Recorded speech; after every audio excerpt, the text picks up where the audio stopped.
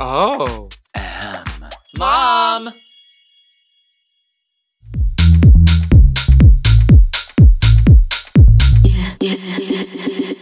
Hey guys, welcome back to Give It To Me Straight. I'm your host, Metamorphosis, and when I'm with my guests, I say yes, mama. Shit. Joining me on the show today is renowned drag artist, choreographer, and what other titles do I even give you? I feel like there's Legend, so many. icon, sickening doll. Yeah. Known for appearances with many things, including So You Think You Can Dance, and of course, RuPaul's Drag Race. It is Laganja Estranja. Yes, God, honey.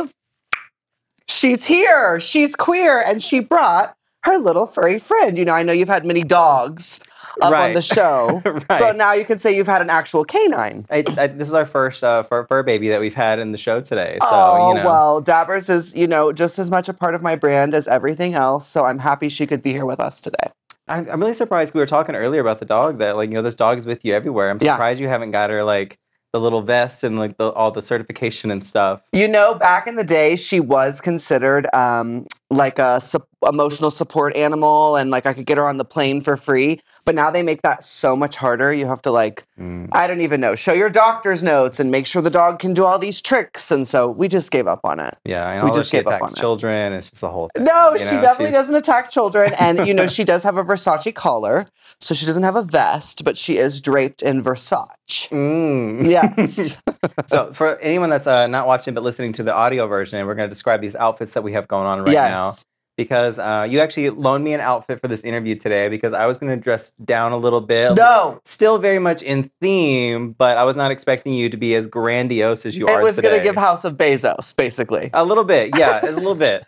Well, It was giving one-day shipping. Okay, right. We love the Prime. Well, I drag. just really wanted to come correct for you as well. I feel like you have such an amazing show here, and I just wanted to show all your buds what I've been up to. I appreciate it. Yeah. And you're like, I'm going to be sitting down for this interview for probably an hour and a half or so. What's the one outfit I can't sit properly in? Perfect. That'll be the one. Exactly. Yeah. Did something just fall? I felt an earring. I have this PTSD where something's always going to fall off. It's because untucked. It's it's triggered. You know what I mean? Yeah. Okay. No, everything seems like it's pieced together. Okay. But if something, I caught the shade there. If something does fall off, I will make sure to keep it. Yes. Love that for me. Of course. Absolutely. But yeah, so for the audio listeners, I am dressed in my my finest cannabis wear. That's all they get. Let me do this part. Okay, listeners. Describe it for them. Break it down for them. Listeners, she is in thigh-high black boots with a gorgeous custom sequin leotard with a ginormous marijuana leaf protruding from her poussoir, with black lines giving her the shape of a goddess. She is adorned with a green puff wig custom created by Misty G Wigs, and her makeup is snatched for filth in the shade green. You see how you do that? Okay, now break down the. Well, I had asked you before we started filming, are you gonna go in the ganja green? Because I saw with all your episodes that you like to kind of do an ode to the girl. Mm-hmm. So I was like, I feel like, you should be the ganja and I should be the light, the incensador. The flame of it all. So I am wearing fully custom head to toe, from the shoes to the gloves to the nails to the, corsetry. I mean, everything is fully custom created by my dear friend in Thailand, Arms. And I'm wearing a beautiful custom wig by... who made the wig? It's a new designer. I just started working with them. Fuck. We'll tag. We could just do a little... I'll put a little @ right here. Okay, perfect. It was made by this Made person. by... I'll put a little twinkle sound there effect. It is. It'll be great. Perfect. Yeah. So just to sum it up for you, she is a fire gym leader from the newest Pokemon game, and I am the third Wachowski sister. Perfect. It is. So your name itself, whenever I heard the name Laganja Estranja, I assumed it was a strain of cannabis, but it's not. No. Have they named one after you yet that you know of? Not that I know of. I know some companies have sold pre-rolls with the name Laganja, but I don't think we have an official Laganja strain of cannabis just yet. I've been working on it for many years, but everyone in the cannabis industry is high. And so, the follow through is not excellent. Is that you've had so many ventures and so many different deals and things you've done, getting at your own strain that's hard hoops to jump through. It's hard to make that happen. Yeah, it is. I mean, you got to have a lot of money, which, I may look like I have a lot of money, but I don't. Yeah. So I thought you just slapped your name on some skunk weed. I didn't know that you had to go through all these. You could do that. I've just never wanted to do that. Okay. I've always known that when I finally launched my cannabis brand, that I wanted to be fully created and like fully custom and fully original to who I am. So I'm still working on it. It's still in the plans. Just give me some time. And any funders out there want to throw a dime at the doll, I'm there. Stay tuned, everyone. Laganja Estranja coming to a prescription near you. Exactly. Yeah, it's coming. Exactly. It's happening. But of all the queens in the franchise, there's so many of them that partake in cannabis, but I feel like none of them are as strongly associated with it as you are. But you actually didn't even start partaking in cannabis until your 20s. Yeah, pretty much. My older sister definitely like grew up smoking pot, and I was told it was the devil's lettuce and it was like a bad thing. So I pretty much stayed away from it until I was a senior in high school. So I was probably like 17, 18, but I didn't really like get into cannabis officially and get my medical license at that time, which was the only way you could smoke in California, until I was around 20 and was a sophomore in college. Yeah. That was based off the advice of a chiropractor, right? For your pain mitigation? I thought you said a crackhead. No. Well, I mean, it could have been. We can't rule that out. Yes. Yeah, it was a chiropractor, actually. I was in a dance piece. I went to school for dance and choreography, and I was up in a lift, and they dropped me by accident on my tailbone. So I kind of like my tailbone was like this basically. So I had to see a chiropractor to shift it back into place. And he was the one that suggested, while I was going through all these, alignments, to try cannabis to alleviate the pain. And that was when I really realized like, oh, this thing is a medicine. It's not just a party drug. And I started taking it more serious. Do you still have like issues with your tailbone? Is that still like an ongoing issue? No complaints. No? Yeah, no. No, that's fine. I mean, humans don't have tails. We don't have tails anymore, so it's fine. Exactly. Yeah, right. Exactly. Yeah, no. I think it's pretty good. I think after all the adjustments and lots of cannabis, we're good. But in addition to like the pain mitigation, you've also talked about how it helped with like your mood and like your mental state. Yes. What was happening in your life around the time that you really started to lean into it, where it helped alleviate? Well, I think this is also a shift for me now that I really have perspective. I think in the beginning, I definitely told people that I use cannabis to help with my depression. But I think now, in looking back, I realized that I was actually using cannabis to sort of suppress my emotions on how I felt about my gender. So I think in a way, I actually was not using it as medicine, and I was using it more as a numbing agency. Dabby's, come over here. She's like, I need attention. Oh my gosh. And so, I think now my relationship to cannabis has really changed because I am living my authentic self, and I don't feel the need to just get like blasted when I wake up in the morning. I used to like do the gas mask with the bong connected to it, like right off the bat when I would wake up. And I do think a lot of that, while I called it medication, it was really to suppress who I was and the kind of hardships I faced with coming to terms with that. Yeah, I didn't realize your relationship with cannabis and your gender identity was so like interwoven together. Yeah, so I think I thought these were going to be two completely different topics. Oh yeah, no. That's why, because I was going to talk about your obviously your gender journey later in the interview. So I didn't realize. I would have pieced them together. No, yeah, I think the two really correlate, and I think ultimately, cannabis expanded my mind. I know that sounds so stonery of me to say, but it's the truth. It really allowed me to become myself and to really accept who I am today as a trans woman. I'm learning stuff. Like I think I'm doing all the heavy research, and I'm smoke a joint, and you just too might come out as trans. Fox News was right. They were right. They're putting chemicals in the cannabis that turns the kids trans. It turns the frogs trans. It turns them, mama. Yeah. So take us back to whenever you were younger, though. Little baby JB. Like, were you like the way you are now? Were you like that as a child? Or was there a time when you were normal? No, I've never been normal. I've always been eccentric. I've always, lived outside of the sandbox, colored outside of the lines, been crazy, been kooky. I grew up in musical theater. My parents realized at an early age that I was different. Some might say gifted.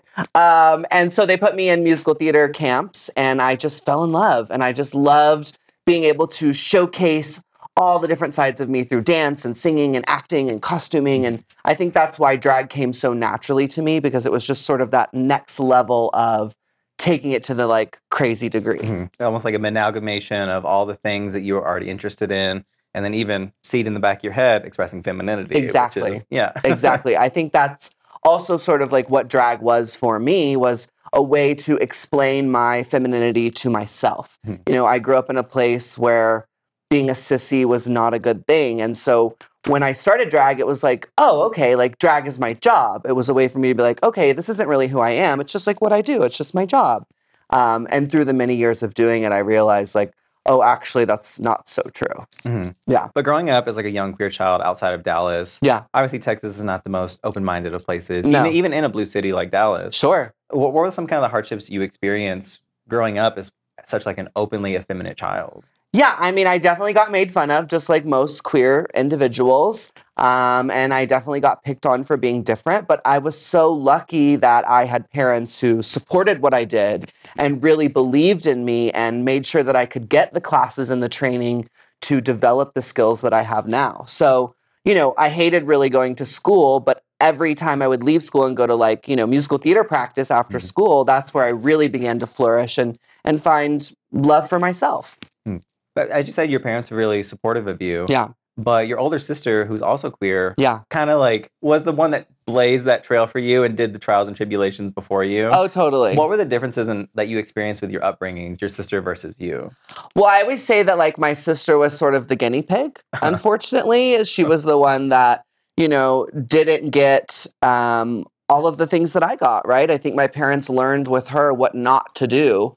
And so I was really lucky, you know, I was able to have my boyfriends over for dinner. I was able to, you know, express myself to a degree. I mean, I definitely, you know, my dad would worry about me acting queer in public, not because he was ashamed, but more because he didn't want me to get ridiculed by others. Right. But I really do think that like I was so lucky in that she came first, and she did, as you said, burn the trails for me so that I could walk through the path with no problem. Yeah. You're like, she got beat, so you didn't have to. You know, she took her lumps. Yeah. She took one for the team. No beatings per se, but definitely, you know, I had more support when it came to being queer. But like as a child, like you said, they were very supportive of you, and you were always this really outgoing, energetic, you know, little queer child. Were you like putting on little dance performances like in the living room? Completely. Just trying to be like the girl in the Missy Elliott videos? Oh, always. I mean, Missy Elliott, my favorite. So of course that, but like definitely, you know, my best friend and I were so creative. I mean, we would make like restaurants and have full on menus and like, you know, do a whole presentation for our parents and serve them horrible food that we had concocted in the kitchen. And, you know, we were making little skits and movies before that was even like a popular thing to do. So yeah, I definitely have always been an artist. Do you agree? Do you want to come over here? I think she wants to go to your lap, but there's so many things. I know. It's not, I'm wondering if I should take one of my things off. Well, I mean, we have to stay monetized. I don't know how much we can, you know, take No, off just here. like one piece. You know, I just want to give the audience a reveal. Just a little flavor. Is that okay? Can I do that? Yeah, absolutely. Okay, let's This see. is your moment. Have it. This is my moment? I love that. Do. Hold on, I don't want to break the nails. Oh, so close. That's the little bit you're taking off. No, wait. Okay, good. We're not going to mess with the mic. Yeah, I just feel like they got the picture. Yeah. And it's adding so much weight. We got the big piece for the thumbnail. Okay. Here. Do. Oh! Wow. Look at that reveal, honey. Giving more body for the dolls. Ooh, yeah, so much more comfortable. Okay, not really. That's a lie. Now we can breathe. We can sit. I mean, not really. There's this like thing just going up my crotch that is just so hateful. This is definitely like meant to be a dance outfit. Ooh, yes, queen. That is what it needed. Let it breathe. And we're ready. Okay, Dabbers, come here now. Come on. I just took all that off. Oh. Wow. You know, I think it's because you're dressed like I normally am. So she might be a little confused. Maybe. She thinks you're mama. Yeah. It's like, huh? Yeah, some kids have two mamas. That's right. Yeah. We love that. But when did you start really getting into like dance and theater specifically? Oh my gosh. Probably like 7 years old. My parents tried me in sports, of course. And I did soccer for a while. I was like the goalie, hated. But the minute they moved me into a dance studio where I had a mirror and I could look at myself and there was air conditioning, it was a wrap. I saw a video on TikTok today of a kid that was playing like t-ball, like a 5-year-old. Okay. Hits the ball and starts slowly running to the base and just starts doing cartwheels. And that's what I imagine it was like you playing soccer. It was just like a lot of that. I was just fully in the goalie area, like giving shows and stunts. Yeah. Absolutely. Plus my team was so good, so no one ever really like would even get the ball close to the goalie, which is why I think they put me there. So yeah, no, it was a hot mess for sure. Your team was out there holding it down on the field, and you were doing the Vogue choreography. Down, Madonna, down, absolutely. Although I was doing more like Britney choreo. Madonna appreciation didn't come until later in my life. Okay, that's fair. That's fair. But the high school that you went to was actually a performance arts high school. Yes. And it's actually where a couple other Drag Race alumni went to. Yeah. Elliot with 2 T's, yes. Kennedy Davenport. Yes. So it's definitely a hub for dancing divas. It is. Did it really lay down the foundations of your performance style, like have an impact on how you perform, or was it just kind of like the entry point for you? I think Booker T. Washington High School for the Performing and Visual Arts changed my life. It really did. It's where I discovered my love of choreography. I choreographed for the musical theater group called The Entertainers. And I also really fully developed, I think, my love of just being behind the scenes. I think so many people know me as the person on stage, and I do love that, don't get me wrong, but definitely now as I'm getting older, I'm just so much more interested in being behind the scenes and being a part of more of the creative vision and the creation than having to be the package itself. Yeah, I think a lot of people don't realize that your dance background is so much more extensive than just what they saw on Drag Race. Right. It's more than just the death drops. It's also a lot of interpretive dance. And we call those dips. Oh, did I say death drops? Uh-huh. Oh, I think I've been watching too many interviews from my old 6. interviews. Yeah, those interviews. Yeah. No, I just always love to point that out because ballroom culture is something that I've never really been a part of, but that I have such an appreciation for. And so when I got off the show and that community really educated me on that, I felt like it's now sort of not my job, but my opportunity, right, to just make sure that people are using the right terms and that we're really paying ode to the culture that so many of us are now kind of riffing on and creating our own spaces with. But with the dancing styles that do you feel like the songs that you had to perform on Drag Race weren't the best ones to showcase where your talents actually lied? Oh gosh, I don't even remember them. I know one of them was Pink, Stupid Girls, which I love Pink, so I was totally down with that. I think that was me and Jocelyn.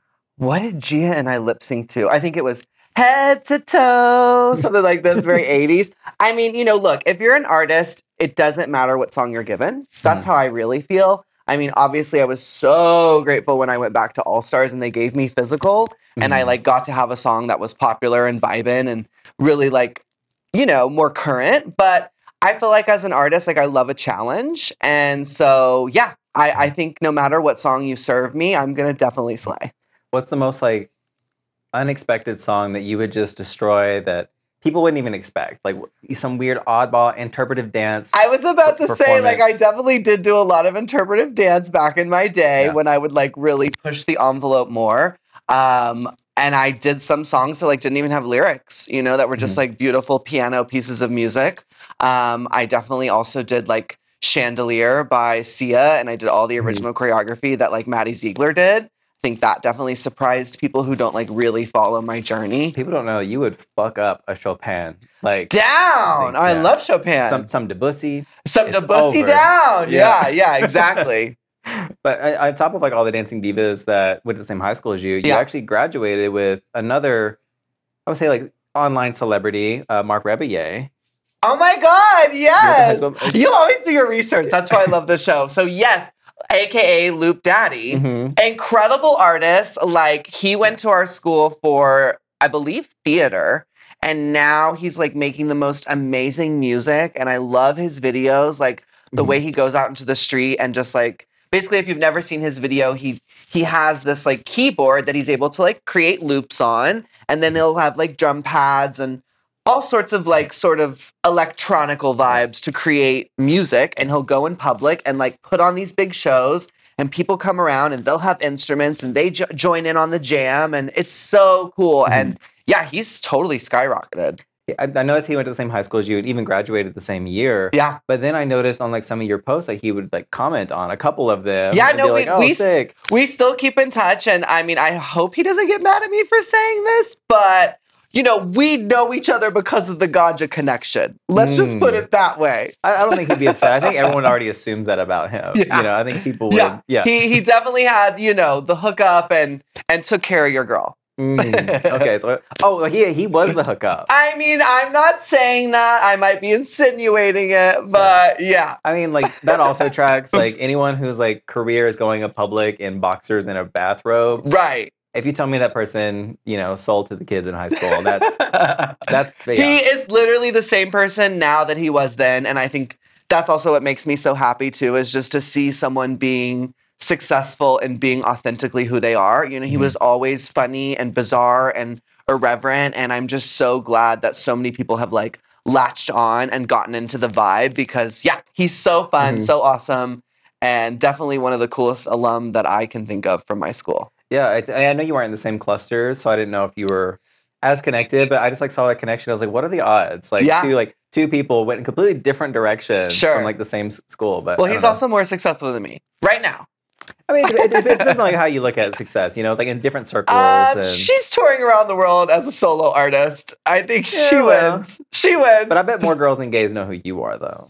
Maybe, but I don't know. I went to one of his live shows and I was just blown away. Like the audience was so eclectic, and I just thought, like, for, you know, a straight individual to attract, you know, such a different group of people, I was just like, yes, like I love this. You know, I think, I'm sure you could relate, maybe, I don't know, but like I think a lot of the times, like, he, you know, got made fun of for being eccentric, and I just love that he always was like, well, I don't care, and I am straight and I'm eccentric, and what? And I think that's really awesome, and that we need more of that.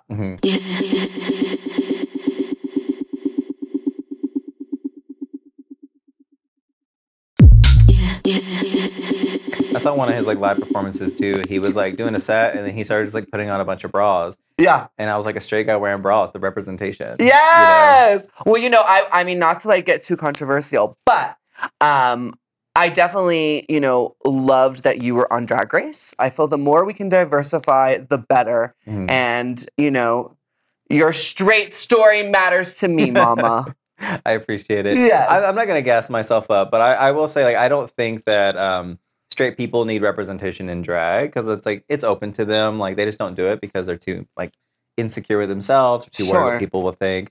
But I do think it's important for a lot of straight people out there to see another straight person embracing femininity and realizing that, like, oh, their life isn't ruined. It's not over. Right. They can do whatever.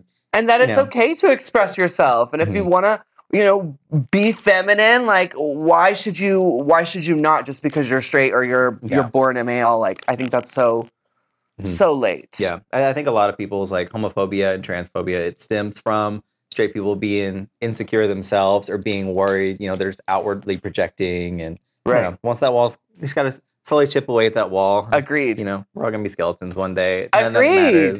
You know? Yeah. No, I loved it. I really did. I thought it was so cool. I was like, yes, if we can have, you know, straight girls, why can't we have straight guys? Like, I think open it up. You know, I'm waiting for a drag king, obviously. I would really love to see that on the show. But I just think the more that we can diversify the types of contestants, the more the show is enriching our lives. Yeah. But back to your experience in school, you were actually very successful in dance, and you actually won the Presidential Scholar of Arts.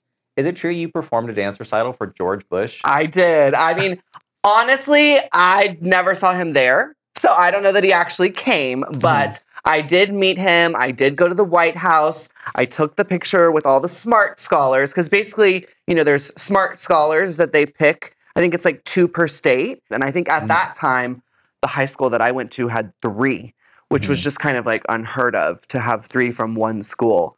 But it was one of the most amazing experiences of my life, not necessarily going to the White House, but I got to present my work on the Kennedy Center stage.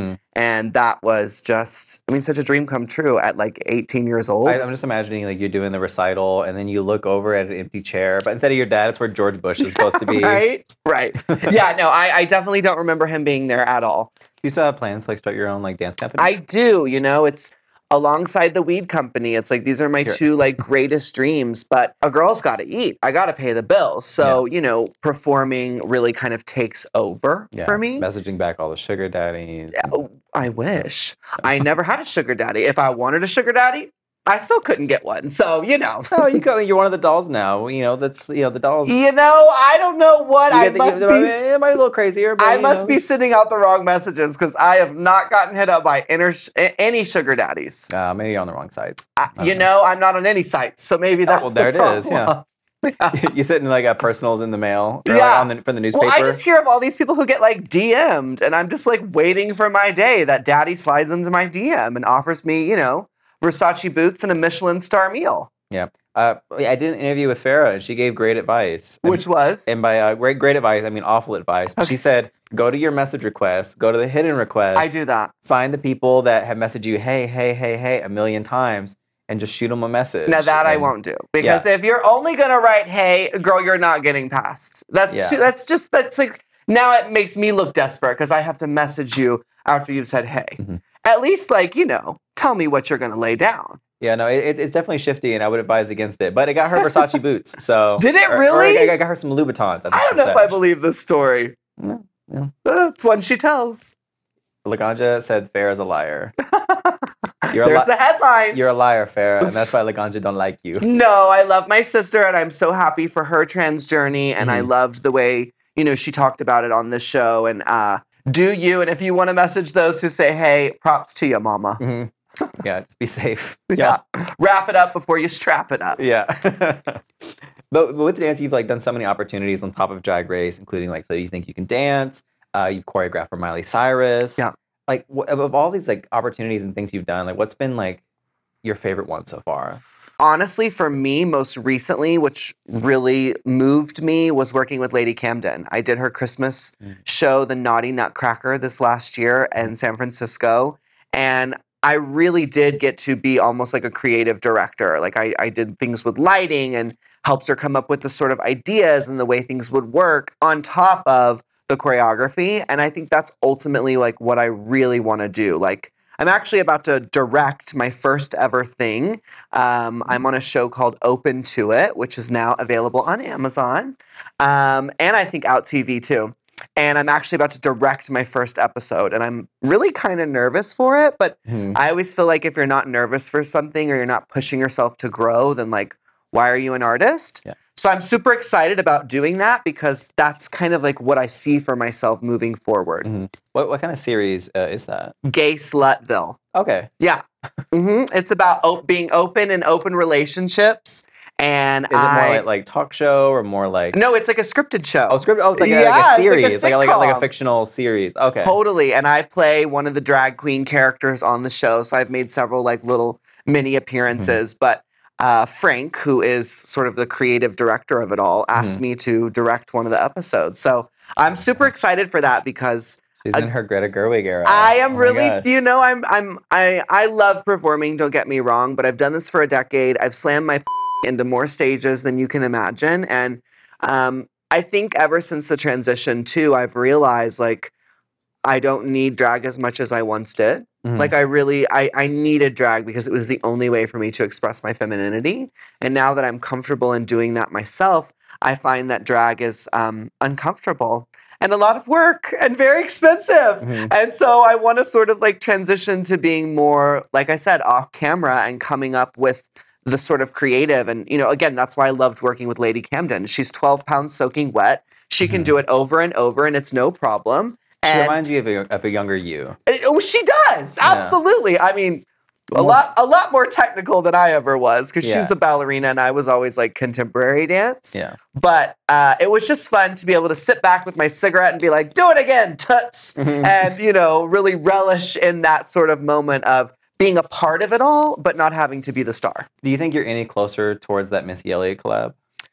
Gosh, you know, I'm going to say yes because I want to keep believing in it, but probably not. I went and saw her this last year, paid my rent, sat fourth row, overheard some people talking about how they were going to meet her at the end of the show. And so like I was super cray-cray and just like stuck around with them and like tried to sneak in to meet her. Definitely got denied. Definitely didn't get on the list. So I don't know. I mean, she follows me on Twitter. We've had some interaction there. If it is her running her Twitter or X or whatever they call it now. Or even if you get like whatever like gay intern runs her Twitter, like weaponize your blue check mark. I think it's possible. Wait, we don't have check marks on X anymore. Well, buy your check mark. Girl, I ain't buying that. No, ma'am. I'm manifesting it for you. Okay, well, thank you. I really want it to happen. I know it will one day. I just don't know if I'm necessarily closer at this current time. Hopefully it happens sooner than later. It's not whenever she's like 70 doing her lifetime farewell tour. I don't care when it happens. I really don't. As long as it happens, I will be so grateful. But as we were saying earlier, with all the skills you have in dance and your love of theater, drag was kind of a natural progression for you. Sure. And according to your Wikipedia, you started doing drag in 2011. Okay. But you actually were in drag performing way sooner than that, in 2006. There it is! I knew you were going to have an old photo for me. Yeah. This is iconic. It's cabaret. It is cabaret. Look at her, honey. And I fought for this to happen, you know. So, again, I went to Booker T. Washington. It was an art school. I don't know how we convinced them to let us do cabaret in high school, but we did. And I not only choreographed the show, but I was the MC, which is one of the leading roles. And in the revival with Alan Cumming, he does this bit where he dresses in drag for the opening of the second act and does the song Two Ladies, which traditionally by Joel Grey was done as male presenting with two ladies. But in Alan Cumming's version, he was also a lady. So I was just like, we have to do this. I want to do this. And yeah, I got to do it and pull it off. And gosh, look at how skinny I was. But the wigs are still just as bad. So hey, I love this it. one's Not nice. this one. Yeah, but, this one's you know, nice. I still wear a good shake and go bob to this day. Just imagine like the same character in cabaret with little top hat, but with the big pink wig. Yeah, okay. Feeling very attacked? Yeah, I want the Boz Lerman revival of cabaret. But while that may have been one of your first performances in drag, as it were, it wasn't your first performance as Laganja. That happened in 2011 at Mickey's in WeHo. And oh, you have your facts wrong. That's what it says on the Wikipedia page. Oh, well, baby, the Wikipedia's wrong, Correct mama. me. Where was it? Okay, so we're updating it. We're updating it right now. Okay, so it was at Cal Arts, which is the school where I went for my BFA. And it was for an event that we called Cal Arts is Burning, which was obviously based on Paris is Burning. And that was really where I debuted Miss Laganja. Stripped down to marijuana pasties. I had on a short green Party City wig. And I had my two backup dancers, which I called and coined the shake. Do you know what that is? The shake? So like when a bunch of cannabis is like ground up. Oh, yeah. It's called shake. But also like the dance move, like the shake. So that's what I called my dancers back then. And that was really like my first performance. And I was so enamored with the art form that that's when I entered the competition at Mickey's. And that's when it like was my official start into the whole world. Unearthing new information here. You see? Yeah. I think there's actually pictures of this also on my Facebook. I might have skipped over it, finding the cabaret photos. I think it would have been 2010. 2010. That was when I first, because like at Cal Arts, we used to have this party every Thursday. It was like a big gallery. And all the artists would put their art up in the gallery and everyone would like sing and dance and act. It was so cool. And so I started going to those in drag. And that was sort of how the bug caught on. But when you actually did start performing like in the venues, like Mickey's and WeHo was obviously where you kind of got your start in the scene. But you started alongside your soon-to-be season 6 sister, Adore Delano. That's right. Were you and Adore like close friends in LA prior to Drag Race? You know, I mean, close friends, I don't think I would say that per se. It's not like we went over to each other's house and kikied all the time. But we were very friendly in the drag world, in the drag scene. You would say you were friends. Oh, we were absolutely friends. But with Adore being your friend, why did she let you walk out of the house like this? What's wrong with that? What's right with that? Well, you know, it's giving her real hair into a wig, which I think is really creative. There's a wig in there? There is a wig in there, okay. Mama. I've pulled the front out and zhuzhed it into... See, you did go to Facebook. You are shady. And look, I'm giving you like jewels on the side of the eye. That is very drag. She's giving you like a soft lip with a nice nose contour. I mean... It's hideous, I know. Especially the contour up and the receding hairline. Yikes. But for her first time out in drags... It's not the worst. It wasn't the worst. Yeah. Yeah, I stand by it. It's honestly like how soft you were painting back then I figured with like your background in like theater and stuff, you really would have hit the pain. But this is soft. It was giving our early doll. You know, it was definitely giving cover girl doesn't cover boy. Yeah, for sure. But like I tried to do like the diamond appliques. I mean, also, why do I look so sad? Like, why didn't she? I think she thought she was fierce enough. It was a mood. Also, car lighting, never good. Like, you know, I was set up to fail. Looking back, like this is the earliest photo I could find that you had posted in drag that wasn't cabaret. Okay. And that's why I was like, this is like the reveal for people. This is what you're like, guess what? I do drag now. Yeah. And I use my real hair and I'm sickening. You're like, I'm using overhead lighting in my Nissan.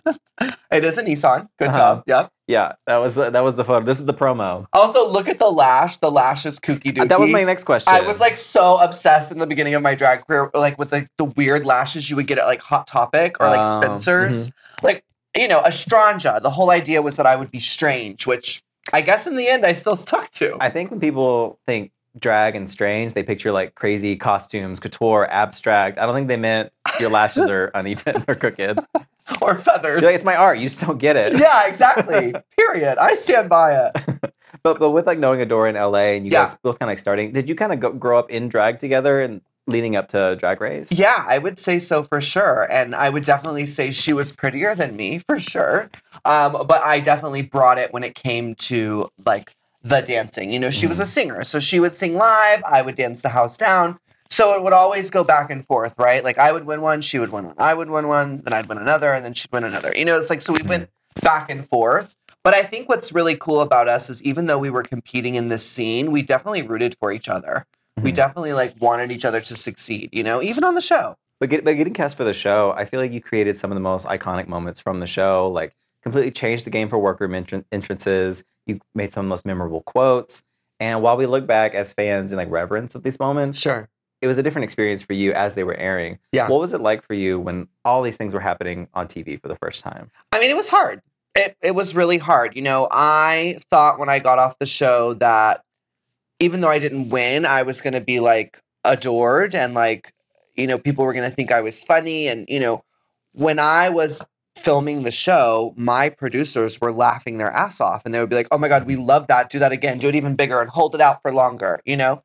And so I really thought I'd smashed it. I really thought like, even though I didn't win the show, like I was funny. And then, you know, when the previews started coming out and we saw right off the bat, like Bianca was throwing shade towards me and I was like in the blinds, I was like, wait, what? And then they did the first snippet of the first episode and I just saw how annoying I was. And I was like, oh no, like. You saw the real you for the first time. I was like, they got the girl. They got the girl. And, you know, I come from a musical theater background, as we were saying. So I'm the type of person that when coached definitely wants to give the director or the producers what they want. And so I never even thought twice about the fact that that could then be sort of used against me. But I always say to this day that, you know, I am who I am. I am crazy. I am kooky. I do say yes, mama, when I'm with my best friends. And I'm never going to not own that. Anything that you saw on that show, you're right. I did say it. Now, was I literally walking around going, oh, crrr, every 3 seconds? No, I wasn't. Did I have beautiful, sweet moments where I cried and got soft? Absolutely. You know, but they chose the ones that were like me being hysterical or me being crazy and funny. You never really got to see kind of the through line. And I'm really grateful for that, honestly. It took many years. I had a whole issue with alcohol. You know, I really went into a dark place after the show aired because everyone was making fun of me and called me fake and annoying and even called me the villain, which I never understood because I wasn't mean to anyone. And it took a lot of time for me to like really you were mean to that one old lady. I wasn't mean to her. That was funny. It's called humor. Oh, well. Get into her. And she caught Estrella. So. And like even that, you know, like that was funny, but they made it look like it wasn't funny. And, you know, I just learned that that is reality TV, but ultimately I'm so grateful for it because a year later, everything became iconic and everyone was quoting it. And it was like all of a sudden the script flipped and people loved it. So I had to kind of ride that wave. But I am so grateful to this day that I was my crazy, zany self because I think that's what set me up for the success I have now. You know, I'd rather be hated and remembered than be safe and forgotten. But as you talk about your alcoholism and depression that you experienced, Was most of that due in part because of Drag Race, or were there other elements outside of the show? No, I definitely think there were other elements. I wish I could blame it all on Drag Race and be like, it was your fault. But no, it was my fault too. Again, I was struggling with my gender identity, even though I didn't know it. And ultimately, I had gone to a party school. So partying and alcohol, that was definitely something that was already in my veins, in my blood. Your high school or either college? College. I was actually pretty good in high school. I was like very straight A's. I think I didn't start drinking till like my senior year, like fall semester. Like I grew up very scared to break the rules. I wanted to be the perfect child. I saw what happened to my sister for going the other way. And so I wanted to be very straight and narrow, pun intended. But I think what happened is after the show, instead of really getting into therapy and confronting those issues of being on national television and seen as sort of a fool, I chose to drink my problems away. And that, of course, led to other problems like not having safe sex and getting into other drugs. And, it was sort of a spiral down. And, I'm so grateful that eventually I did get into therapy and I did catch myself. And I was actually sober for 3 years, not from cannabis, but from alcohol and drugs. And, I always say like those were the best 3 years of my life. And like in my dream world, I'm vegan and I don't drink and like I get back to that beautiful place. Now, again, it's a dream world. I don't think that will ever really happen. Right. Me being vegan, Yeah. I just cheese is a choice and I choose yes. Being vegan and in Missy Elliott video. That's the, Yeah, no. So, now I have a much more healthy dialogue with alcohol and I'm always much more aware of my intake. And, my job is in nightclubs where drinking is so prevalent. So I had to figure out a way to have a better relationship with it. But I think especially in the beginning when I first got off the show, it became a really bad crutch. And it was something that I used, again, much like I used cannabis, to numb myself from the truth. So, I mean, I love therapy. Shout out to Renato, my therapist at the Trans Wellness Center. He has helped change my life in so many ways. And, both my parents were high school counselors for 30 plus years. So I'm really lucky that I grew up in a home where we did talk about our emotions and we did talk about the importance of being authentic with someone who is neutral. And so, yeah, I continue to rep therapy and tell people like we need to break that stigma because it is not only life changing, it is life affirming. A lot of the guests that I talked to on the show, I feel like had the same message, but I feel like therapy was like a big game changer. It's like a constant thing where it's like life or struggles, ups and downs, and they found a therapist and things kind of like, Yeah, I think a therapist, a good therapist at least, will give you tools in which to access your life in a different way. So I always find, like with Renato, what's so impressive is he'll say the most simplest things. Like I'll be describing a friend of mine that I have struggles with, and he'll say something like, well, your friend is a fish and you are a bird. And there's beautiful things about being able to swim and there's beautiful things about being able to fly. But at the end of the day, that person's never going to be a bird, no matter how much you want them to be. And it's like something so simple like that, like really gets me to reframe at how I look at things. And I don't know, I just find it to be so helpful. And that's why like I'm so committed to it. And every time I have a session with him, I'm like, okay, let's schedule the next date. Because I just know like it's important to check in with yourself, with someone else who can help you evaluate your life. Yeah. You need someone to help you like compartmentalize these things that are happening in your life into simple things like animals and colors and shapes. And, I mean, for me, yes, it works. I need it to be simplified because I get so, oh, I want them to do this and I want them to do that. And it's like, well, why? Instead of celebrate who they are for being the fish, it's like, I guess I work really well with metaphors. Yeah. It's a good for I like me. how like you and a friend are arguing, you're like, you know what? You're a fish. And you leave and they're like, what? Never hear from you again. Right. The last thing she said to me was I was a fish. No, I never saw her again. Exactly.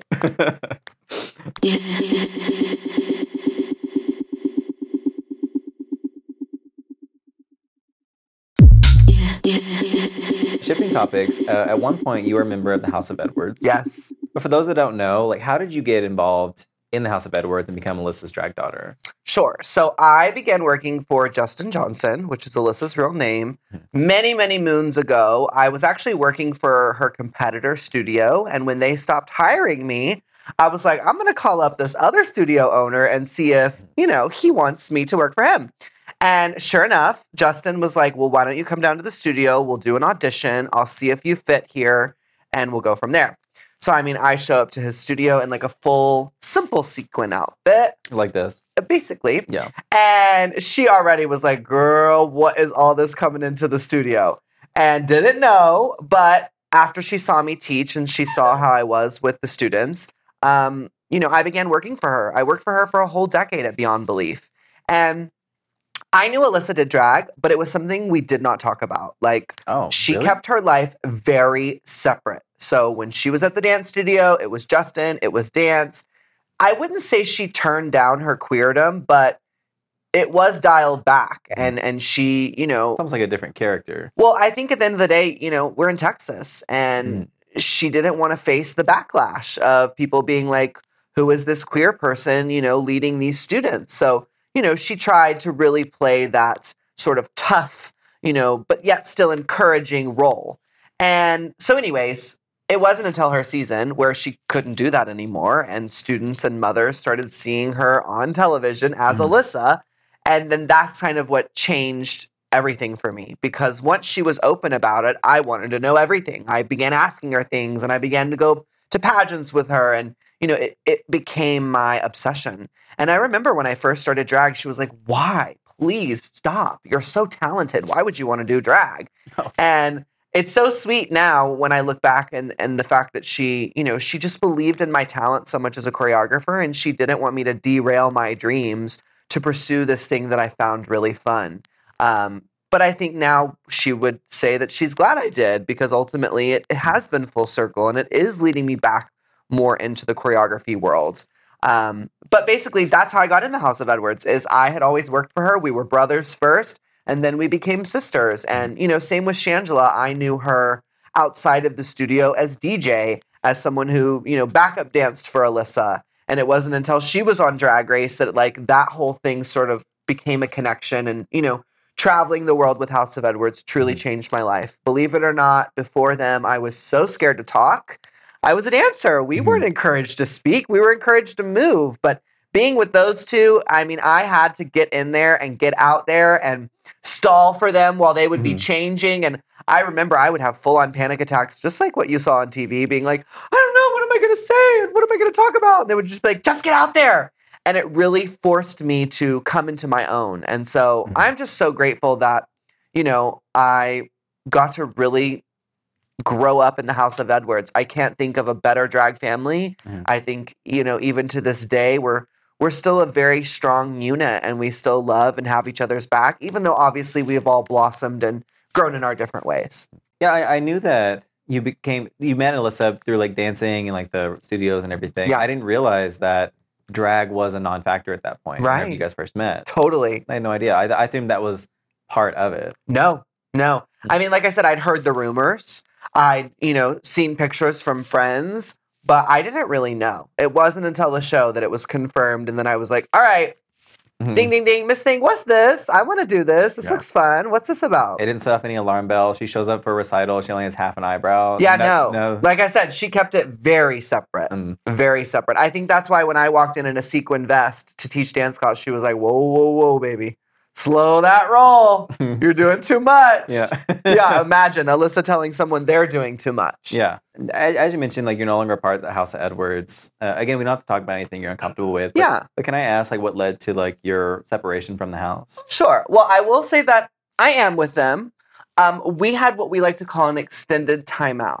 Okay. There was a period where we were on extended timeout. We didn't talk.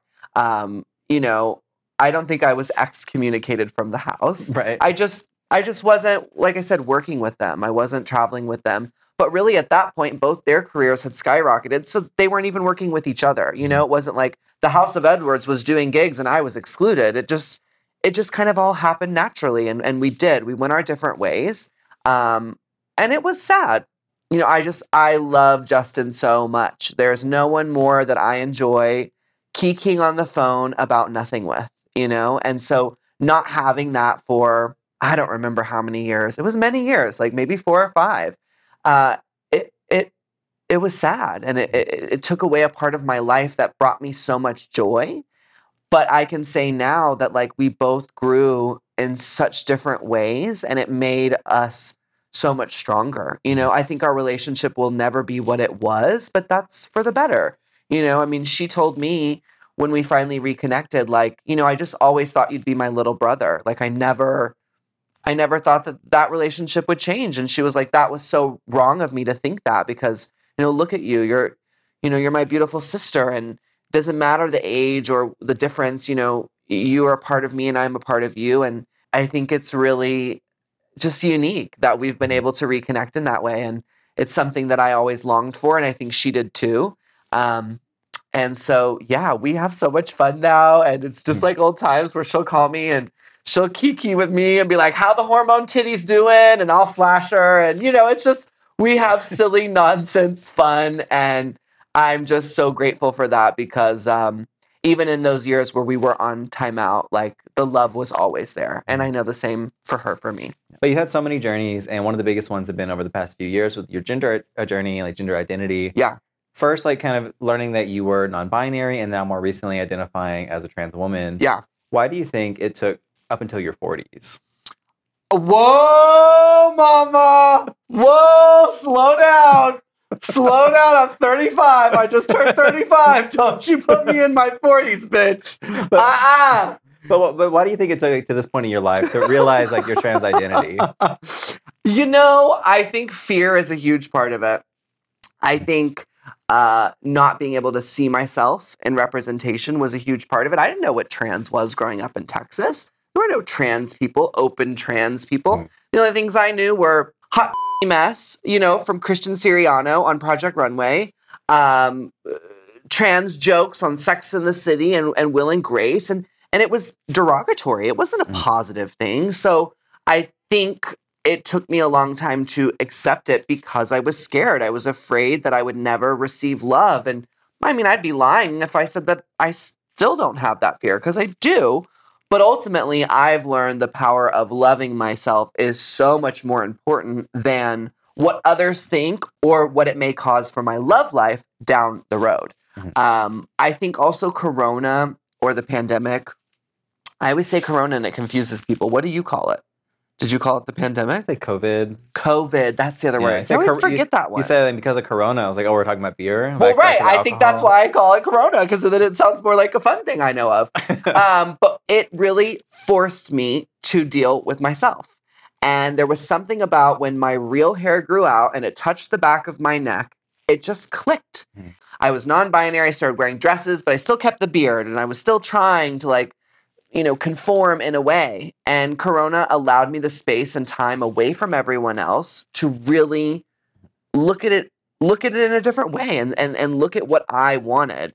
And it gave you a chance to try before you buy. Exactly. Yeah. I did. I got to shop it out. COVID was a trial period for your transness. It really was. And it was such a beautiful moment in my life because I discovered that I'd had this answer within me all along. It's something I knew. I mean, you know, Sonique tells me this story all the time that when she first met me many moons ago when she was on Drag Race, on the patio of Mickey's, I walked up to her and without really even introducing myself or saying anything, I just straight up told her, I think I'm trans and I don't know what to do. Now, I don't have a recollection of this conversation because I was probably four. And so I believe her in that. I know I did struggle with this for many, many years before this, you know, transition. It was Corona and the stop of the world that allowed me to go, okay, I can't not do this. You know, I always would say to people as a joke, like, well, I'll come out when my parents die. But I realized in Corona, like, I don't want my parents to die and not know the real me. You know, I want them to see the beautiful trans woman that I am. And I want them to see that I have the strength and the courage to live this life, even though it's going to come with trials and tribulations. I don't want to divulge this conversation too much back onto Drag Race, but sure. I feel like it's kind of like relevant because you've mentioned in interviews before that Drag Race isn't really the best competition setting for you and like the format and everything. But with so many changes that you've gone through in the past few years, have you like reconsidered that and like possibly going back to like the show, or is it still that's a bygone era? You're glad you did it, but it's not for you? I would say ultimately like 70% it's a no for me. I don't have interest in going back.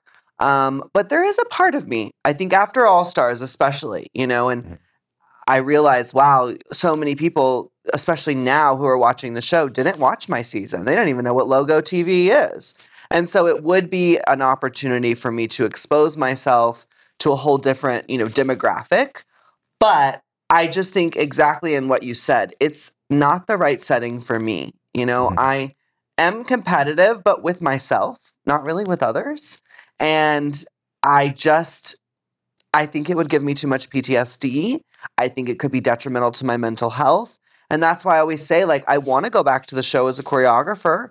I want to go back as a special guest, but to compete again, it scares me. And, I talked earlier about facing your fears and doing things that are, outside your comfort zone. And that's why I don't say there isn't a still 30%, 7, 8, 9, 10. Yeah, 30% chance that I wouldn't do it again.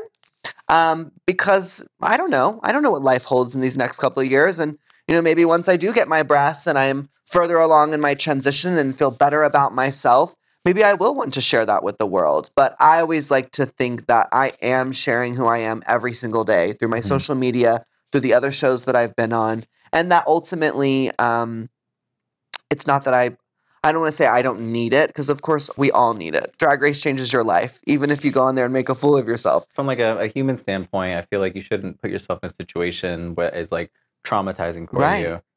But as a reality TV fan, it makes great TV. I know. We a Laganja breakdown. I feel like we haven't had that in a good All Stars yet. We need something like that. I know, but I'm not trying to go on a show and have a breakdown again, And if I am, I want it to be my own show. That's fair. That's fair. You're like, where I get to edit my breakdown. Well, not even that, but I just would want it to be for something, I guess, where it would be more authentic. And I'm just scared because I'm still the same person. That's the thing. It's like, yes, I have changed. Yes, I have matured, but I'm still that person. If a producer encouraged me to act crazy or encouraged me to, be over the top, I would do it. I know I would do it. And, contestants aren't as willing to be as wild as we once were. That's true. Back in my heyday, you can take us back to the good old days. Back in my heyday, we were just balls to the walls. But I think so many people now have grown up with the show and they've seen what that did to contestants. And so there is this sort of watching your personality to make sure you're not rubbing anyone the wrong way. Whereas when I went on that show, I did not know jack shit about reality TV. So I just was kooky and crazy. And Alyssa's one advice was keep the cameras on you. And baby, I did that. That's true. That's true. You are a main character in that season. For I definitely gave main character energy for sure. Yeah. Or at the very least, reoccurring side character that everyone writes fanfic about. Totally. Like that person. Totally. All right. Well, with that is the end of the interview and the end of my cards. But before you go, I want to give you something to thank you for coming in today. But I guess it's one more question because I'm curious. Okay, I can't wait to see what this is. What is it that resonated with you so much, the writings of Ryan O'Connell? Wait, I think I know them for poetry. Yeah, he used to do poetry. I was about to say, I don't know them for books. Yeah, he just recently he started writing books. He had a nonfiction book, and this is his first fiction book. But he oh my God, you're making me feel like I'm smart. Books but is a new he did poetry. Poetry, yeah. And that's what I knew them for. And I think why I connected to their work so much is there was a vulnerability. There was a sense of authenticity through his words that I really resonated with. And I felt like he was not afraid to kind of go to dark places. And again, I think, I'm seen as such this outlandish person, but the truth is there is a lot of darkness to me. I have struggled with that. I think that's what makes any comedian or actor great is this sort of duality. And I feel like Ryan really captures that in his poetry. So I thought it'd be an interesting read by someone that I know you had oh my read up God, on wait, before. and he's an actor. He got his own TV show. Yeah, he also was a part of... I love that TV show. What is it called? Special? I think so. I think so. Is it say on here? Yes, Netflix Special. Oh my gosh, you really took me back. This is crazy. I haven't talked about him in forever. This is old school. Yeah, you mentioned his poetry, I think back in 2012 or so. It was before Drag Race. Wow, that's crazy. Yeah. Oh my gosh, well, I may actually have to read this. I actually did read my very first book. I didn't read the book. I read 80 pages. My girlfriend took me to a spa where we weren't allowed to talk to each other. And so she gave me this book about the joy of like not overworking, basically. It's like about how to like work less but get more from it. So interesting. I mean, for those 2 hours that I read the 80 pages, I was like, I love reading. Yeah. Now, I haven't picked it up since. I did borrow the book from her, but I have this new theory this year that instead of watching TV late at night, because you know screen time's like really bad for your REM cycle, I think, to read. So I think you've actually helped me here. You've given me a gift. I've started your new journey. You're going to be a bookworm. And you really have reminded me of a time when I loved poetry, and that was like a thing that I was like super into. It's so funny. I don't really look at poetry anymore, but I think when I was more like focused on being a choreographer, I used poetry as source material to create movement. So, yeah. Thank you for this. You are giving me this, right? Yeah, that's for you. Yeah. Thank you. Make sure to return that back when you're done. No, Okay, that's all for you. That's all for you. Didn't know. Yeah. Go ahead. Maybe if we go through another Corona, you'll have time to sit down with it. Perfect. Yeah. Perfect. Like, I know it's not like the type of material that he wrote that you resonated with back then, but I still thought it might be interesting to kind of revisit like an older time with the same author with a very scarily similar story in certain aspects. But right. No, that's so thoughtful. Yeah. I really appreciate that. And thank you for letting my furry, whiny friend come on today. We appreciate you having us. This was a lot of fun. No, I'm happy you both came. I'm glad. Like, I feel like Lady adds a certain level of like charm to the show that we don't normally have here. She did. Like, as you said before, I've had many dogs, but never an official canine. You know, and look, you may have showed some ugly photos, but you know, Adore was here looking menacing the whole time. So I feel like it all evened out. Yeah. we strike the balance here. Yeah. Give it to me straight. I love it. Yeah. But so do you have anything coming up? Do you have any projects or tours or things that are happening for you right now? Sure. So I definitely am working right now on Muse Me Season 3. It's a series with my best friend where he basically transforms me every episode. He does my makeup, my styling, my hair, and then he takes the photo. And then at the end of each episode, you see the high art fashion photography that he creates. It's also really a lot about being DIY. I think, you know, we didn't have a huge budget in Corona. We still don't today. So a lot of like the things that he does with me, for instance, this last episode that we just shot, he used Jell-O and ice and cellophane wrapped around my body with a corset from Amazon. So it's all about how you can be creative on a dime. So we're working on the 3rd season of that. I'm also working on my debut album that has been long coming for many years. It's gone through 3 different names. It was Exhibit A, then it was going to be Daily Basis this last year, but now I can finally say this year it will release. I truly believe this, and it's going to be called Hi-Conic. Hi-Conic, there it is. So I'm super excited about that. And then, yeah, like I said, I think this year I'm focusing more on me. So expect to see some physical changes and hopefully some more emotional changes. I think as someone who vlogs their life, a lot of people have gotten to know me through my content on YouTube. And I am excited to show people the person that I really have always wanted to be, but didn't have the tools or the resources to become. And I think this year is really going to be that year. So yeah, definitely check out my YouTube every Thursday at 4:20 Eastern Standard Time. Oh, you actually have the set time, 4:20? I do, Oh, that's fun. Yeah. So check out my content there and then just stay tuned on my socials and my website to see where I travel. No tour plans as of now, but I know that will change and I'll definitely be out on the road very soon. And you can find me right here. Make sure to like, comment, subscribe so you don't miss a single guest. And yeah, join us next time whenever we have somebody else. Okay. And Lady, of course. Yeah. And of course. Lady is now a recurring guest. Okay. So. And of course, as always, stay sickening. Oh, grrr. That's what we say. That's what we say that's what I always say to end things. Bye, guys. Bye. Give It To Me Straight is brought to you by Moguls of Media, aka Mom. Hosted, produced, and edited by me, Maddie Morphosis. With audio editor Margot Padilla. Executive produced by Willem Belli, Alaska Thunderfuck, Big Dipper, and Joe Cilio.